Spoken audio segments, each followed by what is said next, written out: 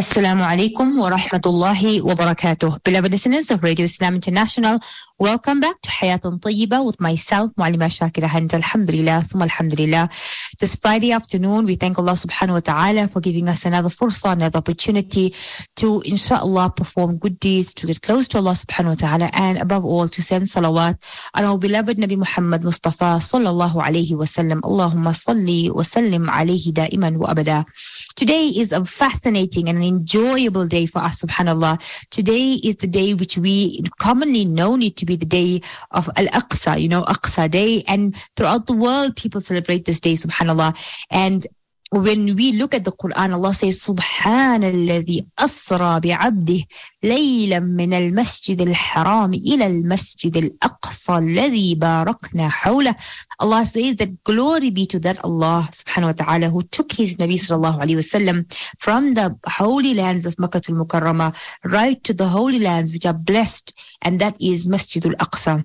So we as Muslims understand and we know, and subhanallah, everybody's wearing little pieces of Palestine and trying to show this love that we have inside of us. And this is the most fascinating and most beautiful thing when it comes to the sha'air of Islam. And this is why we do this, is because this is the sha'air of Islam, meaning it is a salient feature of Islam. Masjid al-Aqsa, when we see that picture, subhanallah, it invokes this feeling of love. It invokes this feeling of excitement, this feeling of belonging, subhanallah, just as Masjid al-Haram does, just as Masjid al-Nabawi does, just as our Quran does.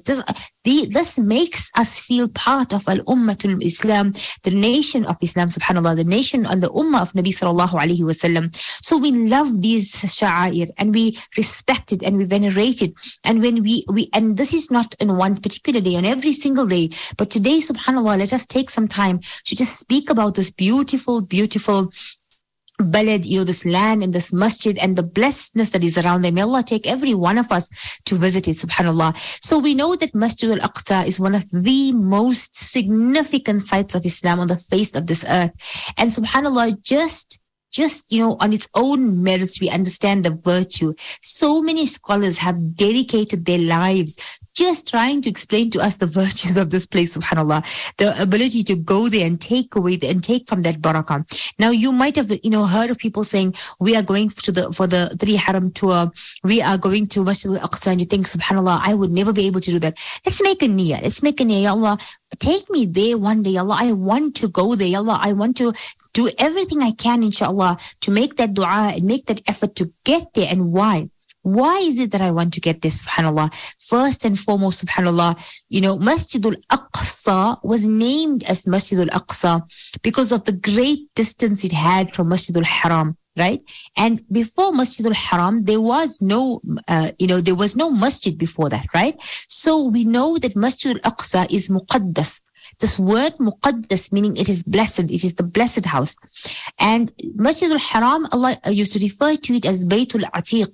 Baytul Atiq, meaning the old house. So the Kaaba was always there, it was the old house. But Masjid al-Aqsa is known as the Baytul Muqaddas, the blessed house.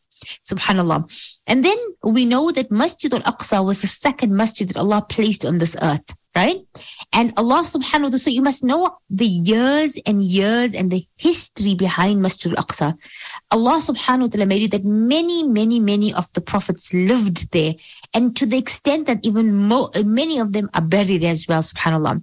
Masjid al-Aqsa, and I'm reading this from a beautiful article. If you can, go to the Jamiyat website. They have a beautiful article. I'm discussing this with you from there, that it was built by Adam alayhi salatu wasalam, and either it was built with Adam alayhi salatu wasalam, or his sons, or the angels, and according to some narrations by Yaqub alayhi salatu wasalam. We also know that when Ibrahim alayhi salatu wasalam, when he was speaking to when he was leaving his father and when he was leaving home, and he said that, he's going now, he's going to his Rabbi, sa'adhabu. Where is he going? Soon inni dhahibun ila Rabbi sayahdeen. That I am going to my Allah and soon he will guide me. And subhanallah, Allah guided him where to? To Masjid al-Aqsa. And then subhanallah, we know that many, many, many years later, Masjid al-Aqsa was renovated by Dawood and Sulaiman alayhi salatu wassalam. And subhanAllah, I think the most miraculous and the most important of all of this is that the prophets of Allah, alayhimus salatu wassalam, from Adam alayhi salatu wassalam, and Idris alayhi salatu wassalam, and Sheeth alayhi salatu wassalam, and Musa alayhi salatu wassalam, and Harun alayhi salatu wassalam, Shu'aib alayhi salam, subhanAllah. When you think about them, when you think about all of these prophets standing behind our Habib Muhammad Mustafa sallallahu alayhi wasallam in salah, Allahu Akbar, it gives you goosebumps, doesn't it? When you think of all of their lives that we've studied and the stories that we've learned about them and how much we know about them, and subhanAllah, here you get this, sort of feedback, and you get this exciting relation in history that tells you that Nabi sallallahu alayhi wasallam stood there with all of them, and subhanAllah, that was the reality of the importance of this place, that Allah chose it to be the place when all His prophets will gather, where all His prophets will gather. Now, when we look at Masjid al-Aqsa, subhanAllah, in the early days of Islam, when there was the Qibla to Masjid al-Haram was not yet established. At that time, it was the first Qibla of the Masjid, of the Muslims. And subhanAllah, at that time, the Muslims were facing towards this Baytul Muqaddas. And when they were facing in that direction, it showed us, subhanAllah, that Allah subhanahu wa ta'ala is respecting that masjid. And that is why you and I, we have to bring this respect into our lives. For 16 months after Hijrah, that's not a short time, subhanAllah, almost 1.5 years, they were performing salah in the direction of Masjid al-Aqsa, subhanAllah. And then we know, subhanAllah, that Masjid al-Aqsa is the place where many of the Anbiya alayhimus salatu wassalam will stand up on the day of Qiyamah. And we also know that, subhanAllah, much of the da'wah that we read about, much of the stories that we read about, the qisas, the stories of the Sahaba, it all took place in that area, subhanAllah, right? And many of the prophets longed to be buried there. To the extent that Yusuf alayhi salatu wasalam passed away in Misr, subhanAllah, in Egypt, yet his qabr is there, subhanAllah, right? And this is documented in Ma'arif al-Quran. We also know, subhanAllah, that Nabi sallallahu alayhi wasallam, when we look at the Mi'raj and the Isra and the Mi'raj, the division is that Allah took him directly first and foremost to Masjid al-Aqsa, and then Allah subhanahu wa ta'ala took him to the seven heavens, subhanAllah. So we see from every direction, this place is muqaddas. It is blessed. It is the blessed house.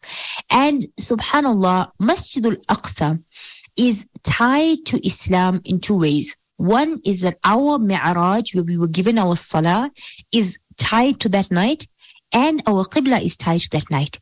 And Nabi sallallahu alayhi wa sallam has told us also that, he would literally tell people to go and perform salah in Masjid al-Aqsa, to go there, to make that time, subhanAllah. A single salah is multiplied in reward. And we know, subhanAllah, that in the ranks of Islam, it is the third masjid that we should make the effort to get to and to travel to, subhanAllah, right? And there is some hadith that explain to us that if a person travels to Masjid al-Aqsa, there is the barakah and there is that hope, inshallah, that Allah subhanahu wa ta'ala will remove our sins, our minor sins, obviously, and we will take away some of that barakah. And we know that Umar ibn al-Khattab, and this is something fascinating, is that Umar ibn al-Khattab, 15 years after the Hijrah, right? 15 years after the Hijrah, Umar ibn al-Khattab, what did he do, subhanAllah? Umar ibn al-Khattab radiallahu anhu, he was the one who opened up and who removed who once again opened Masjid al-Aqsa as the Muslims as a masjid, subhanAllah. So when you now look at these, these words and these, these virtues that we are learning, we are understanding, subhanAllah, that the time and the effort that we have to put in there is something quite important and intrinsically tied to our deen. Abdullah bin Umar radiallahu anhu narrates, he says, I asked Rasulullah sallallahu alayhi wasallam, tell us about the legal injunction, meaning, is it compulsory or is it farad, is it sunnah, what is it about visiting Baytul Muqaddis in Jerusalem? And Rasulullah sallallahu alayhi wasallam said, go and pray there. If you cannot visit it and pray there, then send some oil to be used in the lamps. Allahu Akbar. Sahih al-Bukhari. Hadith is so authentic that you should make an effort to go and perform salah there. If you cannot do this, then you should send some oil to burn the lamps that are there, subhanAllah. So we know that this is, the place of Mi'raj. We know that, subhanAllah, there's so many different fada'il, but our salah is multiplied when we perform salah there. And according to some narrations, subhanAllah, the prayer of a person in your own house is a single salah. We know that, right? But any masjid is 25 times. If you go to a Friday prayer, it's 500 times. And if you perform salah in Masjid al-Aqsa, you have the reward of 5,000 prayers, 5,000 salah. This is, subhanAllah, we know in Masjid al-Nabawi it's 50,000. In the Kaaba it's 100,000. In Masjid al-Aqsa 5,000 salah. 2 rak'ats becomes like, and this is narrated by Tirmidhi and Ibn Majah, subhanAllah. So when we see this hadith that, Allah subhanahu wa ta'ala, in the one hadith it says 5,000 times. In another hadith it says 500 times more, subhanAllah. So we can understand the qeemah, the value of this in our lives. And we make dua that Allah encourages all of us when we are thinking about holidaying and we're thinking about traveling. Let's think about attaching the sha'air of Allah to our travel, subhanAllah. Abdullah bin Amr radiallahu anhu tells us also that when Nabi Sulaiman bin Dawood alayhi salatu wassalam, when he completed building Masjid al-Aqsa, he asked Allah for 3 things. One, he asked Allah, said, judgment that was in harmony with his judgment, meaning he would be able to judge the people. A dominion that no one would after him would have. He would have a kingdom that nobody could have. And Allah gave him this. And no one should come to this Masjid al-Aqsa except with the sincere intention to make salah in it, and he would emerge free of sin as the day his mother gave birth to him. This was the dua of Sulaiman bin Dawood alayhi salatu wasalam, and Allah gave that to him. So the hope is, inshallah, when we get there and we go and we perform our salah, Allah will inshallah forgive our sins. Now, some of the Anbiya who are resting, and Allah subhanahu wa ta'ala has made their resting places. One is Musa alayhi salatu wassalam. And when the angel of death came to Musa alayhi salam, when he was sent to Musa alayhi salam, he asked Allah to bring him close to the land of Maqdis. He said, Ya Allah, I want to get the distance of a stone's throw, subhanAllah. This hadith is narrated in Sahih Bukhari also. So, it's massive when you look at these, when you look at these hadith, these are not small hadith, these are massive hadith, subhanAllah. And when conquering of the Bayt al-Muqaddas is also one of the signs of Qiyamah. Nabi sallallahu alayhi wa sallam had even told the Sahaba this, that one day the conquest of Jerusalem will occur, and then it did happen exactly like that, subhanAllah, right? And we also know, subhanAllah, that Dajjal will not enter Masjid al-Aqsa. He will enter every single place on earth except the Kaaba, Masjid al-Nabawi, and Masjid al-Aqsa, and Mount Sinai, Tur Sinin. And so we can see how blessed and how sacred are these places. Now, when we think about what is our responsibility, we get excited. We want to, have our flags. We want to be excited about this day. But what is our responsibility, beloved listeners?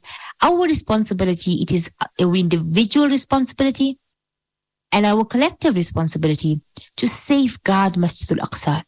We have to safeguard its sacred precincts, and we have to also assist the people who are sacrificing their lives to protect this holy land, subhanAllah. This is our massive, massive responsibility. We are not limited to only doing this. We have to make regular dua. We have to always seek mercy of Allah and turn in repentance so that Allah protects those places, subhanAllah. We should think of the people of Masjid al-Aqsa as our brothers, in which they are, and our sisters.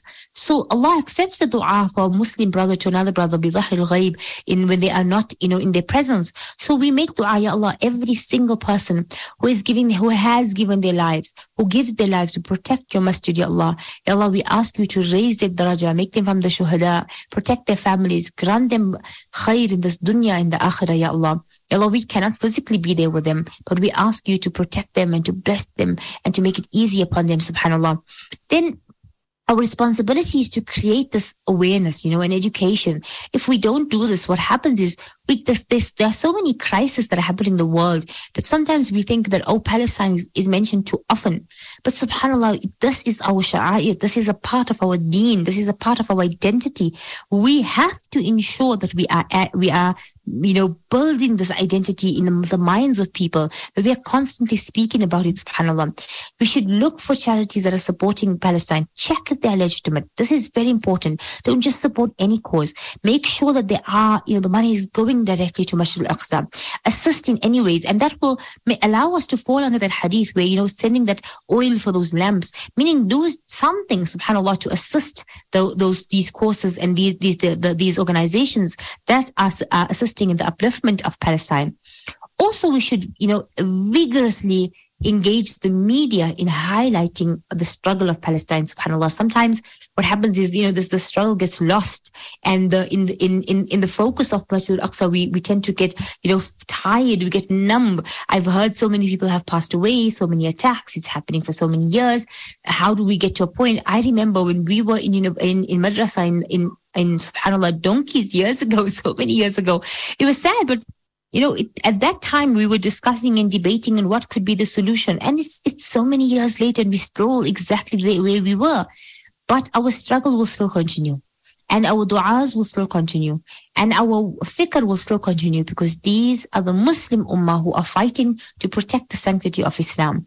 So our focus must be, how do I work with people? How do we work with governments? How do we work with our fellow Muslims? How do we do whatever it is that we can in our personal capacity, in our personal capacity firstly, but subhanAllah, with the greater society, to bring awareness to this place, which is subhanAllah, this place which is regarded as barakna hawla. Assalamu alaikum wa rahmatullahi wa barakatuh. أهلا وسهلا ومرحبا بكم جميعا أيها المستمعين والمستمعات.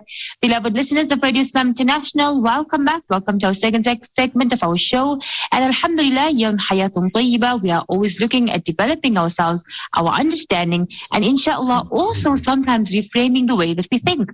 The way that we think about certain things can impact the way we interact with the world, the way we reach out to people, and the way we judge people. And today, subhanAllah, we are looking at solidarity. At the moment, we are looking at World Hijab Day and World Hijab Month, as it has been called this year. So understanding this meaning, when we say, I am in solidarity with our Muslim sisters, what does this mean? In 2023, many females around the world, they still face persecution when it comes to their hijab. And so what happens though is that in South Africa, we may be fortunate that we are able to wear our hijab. My circumstance and your circumstance might not be the same as someone's circumstance in the USA or in the UK, for example. But we do see in South Africa at times our children, our sisters are facing this discrimination. So there are so many challenges that come with living in a non-Muslim country, living in a world where the hijab is frowned upon. So we want to move beyond just understanding the World Hijab Day and focusing on what it actually means, which is solidarity. I welcome today Sister Munira Garza Karam, who is an entrepreneur, digital marketer, events coordinator, and a facilitator. She is passionate about making a difference and serving the community. Sister Munira Garza, Assalamu alaikum wa rahmatullahi wa barakatuh. Welcome to Radio Islam International and to Hayatun Tayyiba. Wa alaikum assalam wa rahmatullahi wa barakatuh, Mu'allima. It's such a pleasure to be invited to speak with you today. Alhamdulillah. I hope we benefit, and our sisters, inshallah, out there benefit a lot, inshallah. So we are looking at just diving right in. We want to know, what is the meaning of solidarity, particularly when it comes to Islam? So if we look back at our Islamic Sharia and our teachings in Islam, we taught from a young age about, the brotherhood and the sisterhood of Islam. So solidarity in Islam doesn't merely mean material benefit, just being there for each other materialistically. Nabi Sallallahu Alaihi Wasallam has mentioned in a hadith that a believer to another believer is like a building whose different parts enforce each other, or like the one body in which if any part is not well, then the whole body shares the sleeplessness and fever with it. The Prophet ﷺ also said, you see the believers as regards their being merciful among themselves and showing love among themselves and being kind, resembling one body, so that if any part of the body is not well, then the whole body shares the sleeplessness and fever with it. And we only have to look at the tragedy that befell Turkey and Syria yesterday to say that, this resonates so deeply with the tragedy, because we all are feeling it for our brothers and sisters on that side. And that symbolizes the unity that we have, or solidarity that we have as an Islamic nation, as Ummah of Nabi Muhammad sallallahu alaihi wasallam. That is, in essence, what solidarity is, that we hurt when the other one is hurting, and we're happy when the other one is happy. Mm-hmm. And it brings to mind so beautifully that ishtaka, Nabi Sallallahu says that, when they are going through that difficulty, you feel that pain, almost like a person who has a headache or an eye ache. Your entire body feels that pain. So we look now specifically when it comes to World Hijab Day, right? There are many, many misconceptions, and some people believe, it's just promoting hijab just for that day, and a lot of people just wait for that day and they don't actually take it, seriously. But in essence, moving beyond the actual hijab, the focus of it is to stand in solidarity with our Muslim sisters who are persecuted in Islam for wearing either the hijab or the niqab. So, from your stance, why is it important that we highlight that many of our sisters are firstly facing persecution, and they are, subhanAllah, in their countries, the challenges that they face, just to every day say, I want to be a Muslimah who covers up my modesty? So I think the reason why it's important to highlight their plight is because that many of us face different types of challenges in our lives. If we, alhamdulillah, we're living in South Africa, many of us don't have that discrimination towards us, and yet there has been stories of discrimination within our country recently. But many of us can say, alhamdulillah, we live throughout our days and weeks and years, and we live, without any kind of recompense for wearing the hijab. So I think the importance of highlighting it is firstly that it's going to create shukr within us, that Allah has given us the bounty to actually be able to wear it where we are. And then also to make shukr, and obviously to thank Allah for the fact that we are not experiencing what they are experiencing. But then again, to come back to solidarity and to stand in unity with them, and to make mention of their plight, so that people become aware of what is happening around the world. We as Muslims, we are not the word just moved me now, but I want to say we are an active nation. We are not passive people. We are taught to do things, don't just think bad of something, although that is the lowest form where we can actually assist someone, but it is more important to actually take action. And if that action means that all we can do is bring attention to the plight of others, so that others can make collective dua for them, then alhamdulillah, that in itself is a good action. SubhanAllah. And I went out to a beautiful academy and spoke to the young girls there, and looking at their decisions and their choices and the challenges that they face, many of them, many young girls face challenges where their own families feel like, you're too young, you shouldn't be doing this, your life is so far and so long in front of you, who's going to get married to you, you don't limit yourself, etc. And the sad reality is that even though we understand that it is a command of Allah, their own families are taking them away from this. So how can we, assist these young women? Nabi sallallahu alaihi wasallam has said to us that la ta'ata li makhluq fi ma'siyati al-khaliq, that you cannot disobey Allah subhanahu wa ta'ala to please any creation. And so they want to do this, they want to fulfill the command of Allah, but how do they move past the judgment that their families have made? That's a very important question, Appa, because it's something that I actually get asked quite a bit. And it's hard to actually give advice and to say, go ahead and do it. They feel like they are disobeying their parents. And you have to bring to light the fact that it is a command from Allah, that you are doing something firstly to please who? Who are you doing it for? And to keep in mind that if you are doing it solely for the pleasure of Allah, Allah opens the way for you. You keep your intentions sincere, Allah makes it easy for you. But yes, but I'm also trying to figure out, how do we actually assist these girls who are, like you say, just to draw on personal experiences I had with a few girls. Some will say, their own father will say, but you look like a daddy-ma. And what do they actually say if there's no one in their corner that's there to stand with them? I mean, facing discrimination possibly in school or from teachers or from outside people can sometimes be bearable if you have the support at home. But if you don't even have the support at home, how does a child actually move past that they want to, or the daughter wants to, but the mother feels that, it's an impression on her because she doesn't wear the hijab. So again, it comes back to the teachings that we are giving to our children. Are we inculcating enough Islamic teaching, basic Islamic teaching?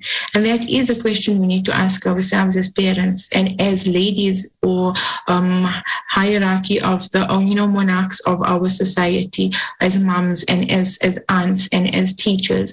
Are we inculcating the proper Islamic teachings to our children? Are we setting the proper examples for them? Because again, if they don't have that support, where exactly do they fall onto? Then where again does the solidarity of Islam come in if you can't have that unity within the basic family unit? And especially, coming from husbands sometimes, Samira, it's sad, but many men feel like, oh, my wife doesn't look pretty enough when I go out or when my friends see her.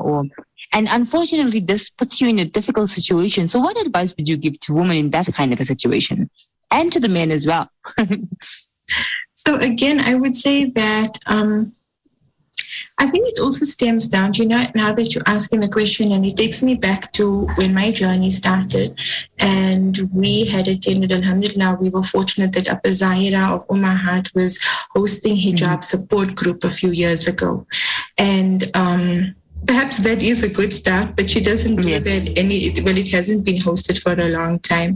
But going back to it, to take yourself through the motions of, firstly, who are you? If do you really know yourself? Who are you and what were you created for? Why did Allah create me? It was obviously the reason we are here today is Islam means submitting to the will of Allah. So if we understand again, who am I? Why was I created? Understanding yourself and being able to get that message across to others that, your self-awareness, is it there? What does it mean? And who are you there to please? And then possibly asking yourself questions like, it's so easy for us to instill haram things in our lives. But when we go against Allah, don't we realize that is also a haram, that, He has given us these rules, these laws in Quran. And there are a lot of websites out there that actually refute this. They say there are no ayats in the Quran. And so I think our girls of today, they are faced with so many challenges. It's not just the setback of, having your family not being there to support you. What about everything that they see out there? The whole world has become so Instagramified, if you want to call it that, where it's about your, your outward appearance, and nothing is bringing, There are some Instagram personalities that bring your attention to the inner person, but how many of them are actually getting that message across to our younger girls? So I would say to start from protecting your modesty. Because if you remember, or if you go back to why you're doing it again, haya, which is modesty, it is a tenet of Islam as well. So if you are doing things with a pure intention, and your intention is to protect your haya, your intention is to serve your Allah, to, doing it for the pleasure of Allah, inshallah, Allah puts khair in it and He makes it easy for you and He grants afiyah to you. And yes, I'm not saying it's all a bed of roses for everybody that goes through this, but I have seen it happen. I have seen it happen with revert Muslims as well. They don the hijab even before becoming Muslim, and the feeling that they experienced from wearing it for a short while, that actually made them fall in love with Islam. SubhanAllah, sorry, I just want to interject there. I wanted to just ask you, a lot of times focusing on the topic of solidarity, what tends to happen is that when we hear of sisters struggling in France, or we hear sisters struggling in anywhere which is across the world, we tend to feel their pain much more than if we see a sister who's, going to a shop and she's not wearing a hijab that in a way that we might think is correct. And sometimes, there might be hair showing or something might be wrong and we tend to judge them. And so, I think a very important part of showing solidarity is to understand that everybody's at a different journey and to advise people in a way that we don't judge. What do you think about this?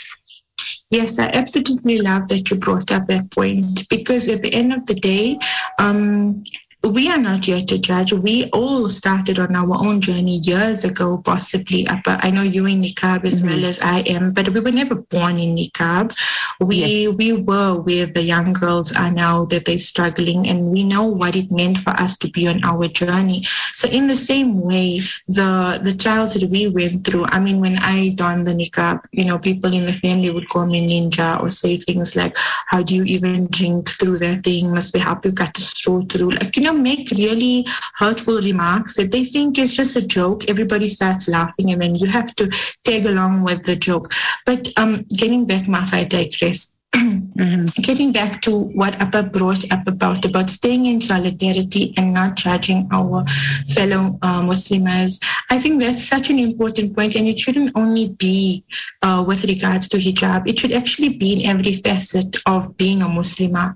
The mom that is struggling to teach her kids while trying to help her husband so that they love are able to just love easily, shouldn't be judged. The mom who's not breastfeeding her child for certain reasons shouldn't be judged. At the end of the day, we go through so many trials and challenges, and if we can stop judging each other and uplift each other through the small actions that we do, that's going to make life so much more easier in society. But also in Allah's eyes, the small actions that we do are the actions that Allah loves, the most sincere actions. So that lady who possibly has half her hair showing has possibly got the most purest heart and doesn't think ill of others, whereas, one can be sitting fully clothed and having a heart that is constantly gossiping about someone else. So again, we cannot judge each other, because in Allah's eyes, it is the sincerest of intentions that is judged. Sister Munira, Jazakallah so much for joining us today, and I love, subhanAllah, the way you so calmly explain and bring these topics that are so important, inshallah, and a motivation to all of us to understand that solidarity is to show our, subhanAllah, our worry and our fikr for our Muslim sisters in whichever form they might be going through, whatever difficulty they might be going through. Solidarity is feeling pain and having empathy, subhanAllah. So inshallah, we hope that you'll join us again soon, inshallah, to talk about many different inspiring topics. And Jazakallah khair for your time. Barakallah feek. Assalamu alaikum wa rahmatullahi wa barakatuh. Jazakallah wa alaikum assalam wa rahmatullahi wa barakatuh. Beloved sisters and beloved listeners out there, alhamdulillah, we have been chatting to Sister Munira and we have been looking at solidarity in Islam, and our focus has been how to understand as Muslim sisters to build this solidarity throughout the world. Alhamdulillah, I thank you all for joining me here on Hayatun Tayyiba, and as always, alhamdulillah, it's been an absolute joy spending this time with you all and benefiting and developing ourselves. I hope you've enjoyed the show as well, and I challenge every one of you, inshallah, if there's somebody in your life that you sort of judge, or you feel like this person might be too lax, or this person might be too lazy, or this person might not, be taking their hijab seriously, or this person, whatever it is that you find yourself judging, I challenge you to start looking at solidarity from home, and in the the little interactions that you have from the people who are in your home. Barakallahu feekum, jazakallahu khair for joining me again on Hayatun Tayyiba. May you have a blessed week, inshallah. Assalamu alaikum wa rahmatullahi wa barakatuh.